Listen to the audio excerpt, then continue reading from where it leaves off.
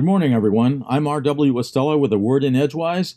Today is the 7th of December, the 342nd day of this leap year of 2020, with a mere 24 days remaining until 2021. Toward the end of last week, the number of confirmed COVID-19 cases worldwide had topped 66 million, amounting to an increase of at least 4.8 million cases globally since the week before. The number of confirmed cases in the United States near the end of this past week bordered on 14.2 million, an increase of over 1.3 million cases since the week before. Concurrently, America's President-elect, Joe Biden, and his team of COVID-19 advisors are having initial meetings with Trump administration officials, continuing from the Operation Warp Speed briefing that began the week before, a welcome improvement over the previous uncooperative stances of outgoing President Donald Trump.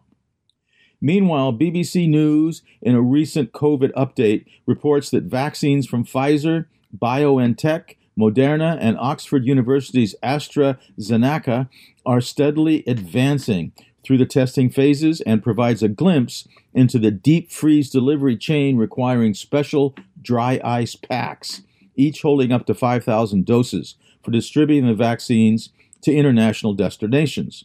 Then the shipments are trucked to freezer farms that can store the vaccines for up to 6 months at minus 70 degrees centigrade.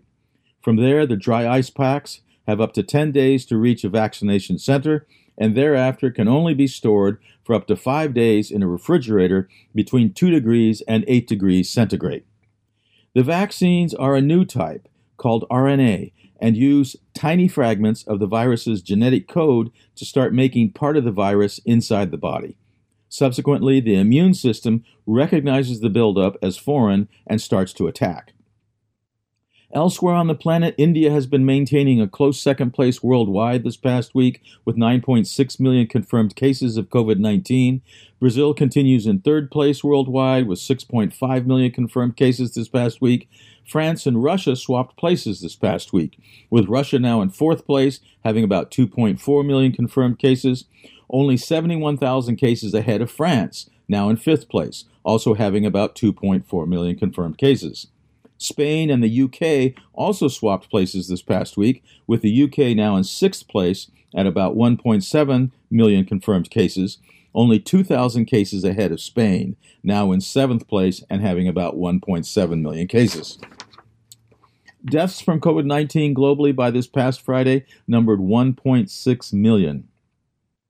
Total confirmed COVID-19 deaths in the United States near the end of this past week were over 277,000, an increase of at least 13,000 deaths from the previous week.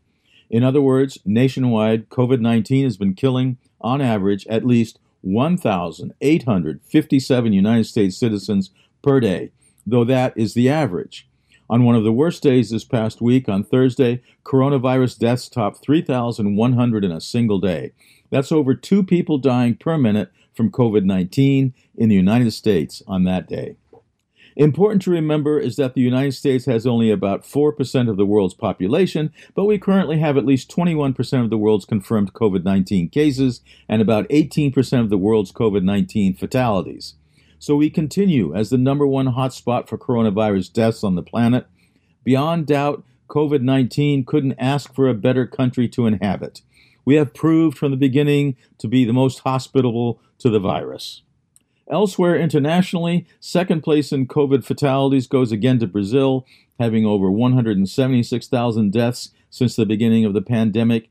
India is again in third place, having 140,000 deaths, and Mexico remains in fourth place with close to 109,000 deaths since the beginning of the coronavirus pandemic. Heavenward, for us here in the northern latitudes of 40 degrees and above, the earliest sunsets of the year will be happening this afternoon. And tonight at 7:38 p.m., we'll have the last quarter moon for December. By this weekend, the waning crescent moon will be near Venus, and the Geminid meteor showers will begin peaking. Today in 1876, Willa Cather was born in Winchester, Virginia, but her parents soon moved the family to Nebraska during the Great Land Rush, attracting 500,000 pioneers from all over the world. Biographer Ed Morrow tells us that in church, Willa listened to sermons given in Danish, Norwegian, French, and English. as the level of education among the settlers was high. Willa was tutored in Latin by one of her neighbors, and Willa was tutored in the classics by her grandmother. Working as a journalist and a teacher before joining the staff of McClure's magazine, Willa Cather's first major success was the novel O Pioneers, a work celebrating the generosity and the industry of the Nebraska settlers and the beauties of the Nebraska landscape.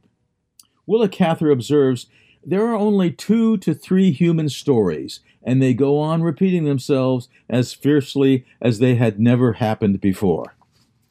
Today, in 1941, Japanese forces attacked Pearl Harbor, Hawaii, prompting U.S. President Franklin Roosevelt to mobilize all forces, address Congress, propose a declaration of war, and swear that December 7, 1941 would be a date that would live in infamy.